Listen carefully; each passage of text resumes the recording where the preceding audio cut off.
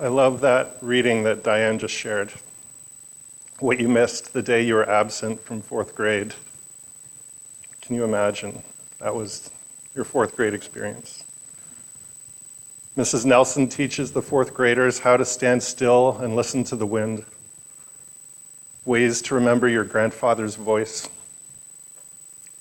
How to feel at home. So let's take a moment and look back on your life up to this point and think of someone who taught you something about how to have a meaningful life.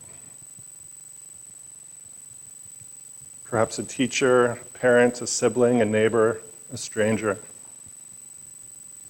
A time when someone helped you to ground your life or recenter your life or expand your life.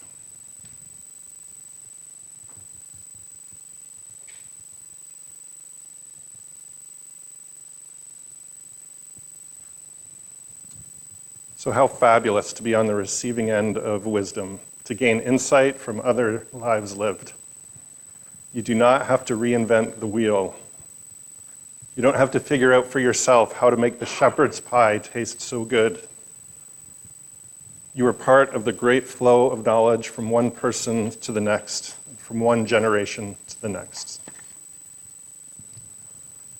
So while you were listening to that reading about a day in Mrs. Nelson's class, perhaps you imagined yourself as one of those fourth graders, discovering a relationship with the wind. Or as you heard about that day in fourth grade, perhaps you felt a longing for that experience, a longing to have an elder in your life who would teach you to listen to the wind. We have not all had a Mrs. Nelson. Sometimes you've had to learn all by yourself, or learn something much later in life than you would have liked to. And here we all are, all carrying all of our lessons learned from school, from adventure, from mistakes, from scars. So much wisdom in this room about what it means to be human. So perhaps while listening to that reading, you imagined yourself as Mrs. Nelson, sharing what has added to the richness of your life. So picture yourself teaching the kids in this church, or if you are a kid, teaching the other kids. What is one thing you would want to share with them? And let's lower the stakes. You don't have to come up with one amazing thing. So what are 100 things that you would want to share with them? Sometimes a long list is easier than just one thing. It would be fabulous if you led a session of our kids program. As we get older, we might not have as much energy as we used to, but fortunately we can learn how to have more impact with the energy that we do have. So a few years ago, I had a yoga practice. I went to a yoga studio 6 days a week. And in September was when the new teacher trainees started. So one day I was in triangle pose, kind of like that, and the trainee came up to me and adjusted my shoulder, adjusted my arm, adjusted my head, adjusted my quad, adjusted my foot, adjusted my shoulder again. And I just felt more awkward than ever, more out of place than I was before. So felt a little sad, felt dejected after that. But the next time the head teacher taught the class, again I was in triangle pose when he came over to me. And the head teacher just put one finger on my hip, one finger on my shoulder, made an adjustment.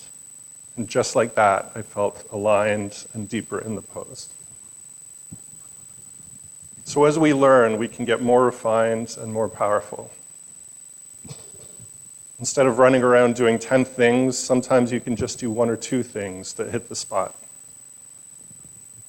Instead of having a book with 1,000 proverbs in it, perhaps you refine things down to just 1 or 2 rules for life. Maybe like be kind, host potlucks.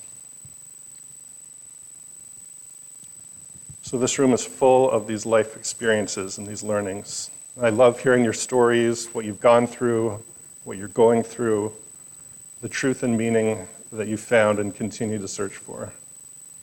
It's a lot of insight in this room. But people don't always ask for your insight. The kids, the people younger than you, don't always treat you like Mrs. Nelson. Instead of respecting our elders, we run off looking for something shiny and new. And the advertisements holler, new, new, new. The social media algorithms pop out, new, new, new. So maybe you're on Facebook or Instagram, but you haven't kept up with what the younger folk are into these days. I have no idea what they're into these days. We can feel invisible to anyone below a certain age. I remember when I was 21 years old, I was at a party. 2 24-year-olds were there. And I thought, what are you doing here? So there's no social connection between age groups. A 3-year age group just felt unfamiliar. There was no intentionality in that culture about bringing people together across age groups, to be in relationship, to transmit wisdom. So the music group, The Who, sang, "I hope I die before I get old." Many youth at the time saw older people as squares, as old-fashioned, out of date. There was no understanding that life could continue to be rich as we age. Apparently, life ends when you learn to go to bed at a reasonable hour. And Bob Dylan just saw the older generation as in the way. Parents used to teach their kids about technology. For thousands of years, parents taught their children. And then the VCR was invented. And more, it's children teaching their parents. Even if we want to learn from our elders, we don't usually do it by reaching out to our neighbors. We often do it through books. So the printing press did not just democratize knowledge. That was not the only impact. The printing press put our stories down on paper so that we could transmit our stories across generations through books without needing to talk to anybody. The printing press took away a key role of elders. Sure, you might say that's true about mass market subjects, but what about local stories, the stories of your hometown and your street and your neighbors? Only our elders can teach us those stories. But I think of the youth group I grew up in a UU fellowship. After we grew up, one of us moved to Hong Kong and married a Chinese person. One of us moved to Africa and married an African. One of us moved to South America, married a South American. One of us moved to England. One of us moved to Australia. Maybe one of us stayed in our hometown. And that was kind of what was expected. You grow up, there's a good chance you'll move. And that reduces the commitment to weave local knowledge into your life. Here in Oregon, Oregon is a very popular state for people who move. The pagan writer Starhawk points out that in a redwood forest, there are lichens that only begin to grow on trees when the tree is over 150 years old. She says, by analogy, in groups of people, there are patterns and structures that only emerge over time. So without a connection to elders, we are more likely to be a culture of rolling stones, gathering no moss. It's tempting to blame this loss of connection on the modern economy, treating everything as a commodity that can be used and thrown out. But the pattern goes much further back. This pattern is right there in the fabric of Western civilization. The pattern goes back to Jesus. You could argue that the pattern of abandoning your elders goes back to Abraham, even further back when he was called by God to leave home and found a new people. You could argue that the pattern of leaving home goes back to Adam and Eve getting kicked out of the Garden of Eden. But today is Easter, so let's talk Jesus. Jesus said to a new follower, actually, I want to call him, is it Jesu? Jesus is the imperial name, the Latinized name, is it Jesu? Said to a new follower, come with me now. Come with me now. And the new follower said, sure, I just need to check in with my family. And no, said Jesus, you must leave everything you have to follow me. Another new follower said, I just need to complete my father's funeral. Jesus said, let the dead bury the dead. Abandon everything and follow me. Stephen Jenkinson wrote the book Come of Age, A Case for Elders. He writes, the West abandons something ancestral and indigenous, something fundamental to its mythic and poetic well-being, when it agreed to be a mascot for all things godly. Its old soul was left in the weeds.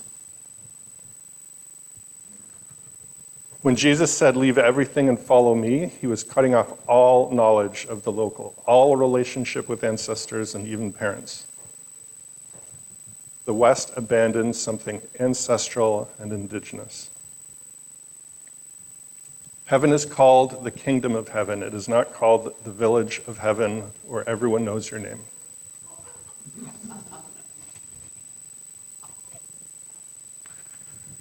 Jesus said to abandon everything, but 50 years after he died, there was still a debate about which parts of Judaism to carry forward into the Christian tradition. Circumcision. No, that was dropped. Prohibiting items of clothing made from two types of fabric. That was dropped. But laws that place limitations on sexuality and gender, they kept those. Those limitations have not only hurt those of us forced to repress ourselves, keeping those rules in place forced elders to teach bad rules, which lessened respect for elders. Respecting your elders had to be enforced rather than being a natural part of the culture.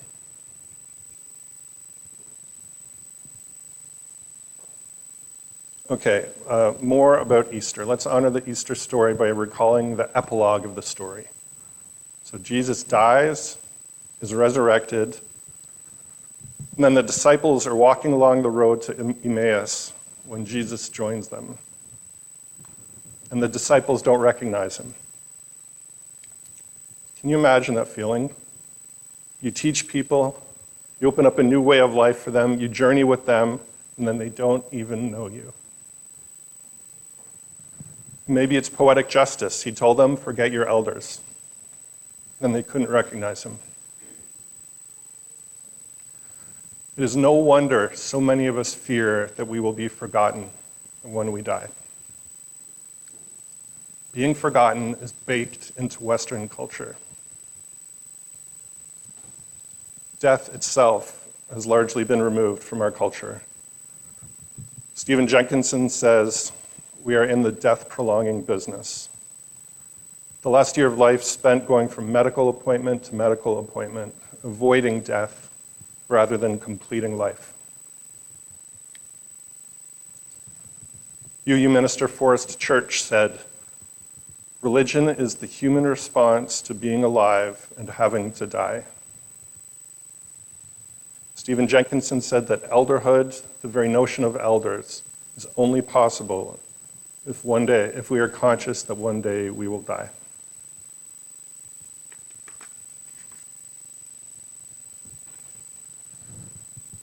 Last Sunday, with Catherine Warrior's blessing, Megan shared that Alan is close to death. We talked about sharing this with you so that the congregation could be with him on this journey. Both remembering him as he was and being with him as he is. On Thursday, several members of the choir went to his bedside to be with him and sing with him. Alan lay in bed, eyes unable to open, arms so frail, wearing sleeves to keep them warm.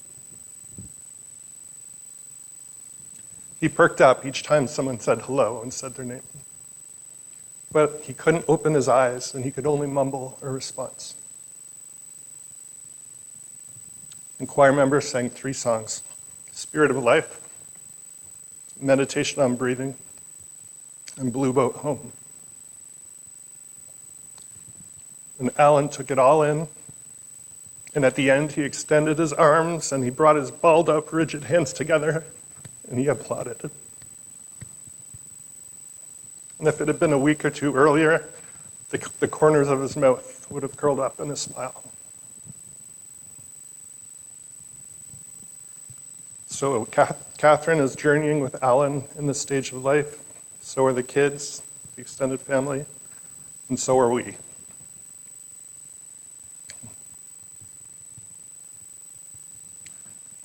In preparation for this sermon, I spoke with several of you who have been part of this church for decades. It was wonderful to hear more of your stories and your perspective. Almost none of you thought of yourselves as elders. So perhaps you're like my grandfather, who told me that he still felt like a young man on the inside. I would invite each of you to give yourself the gift of experiencing elderhood. We're figuring out what that means together. Stay aware of the larger story that we are all a part of. That's a part of it. Stay aware that everything we do is written into the book of life, even if we are only here for a brief chapter. Don't live in denial of death. Live consciously as a mortal being who joyously greets the new day. So please rise and join in singing our closing hymn, number 1000, the first hymn in the Teal hymnal. Morning has come, number 1000.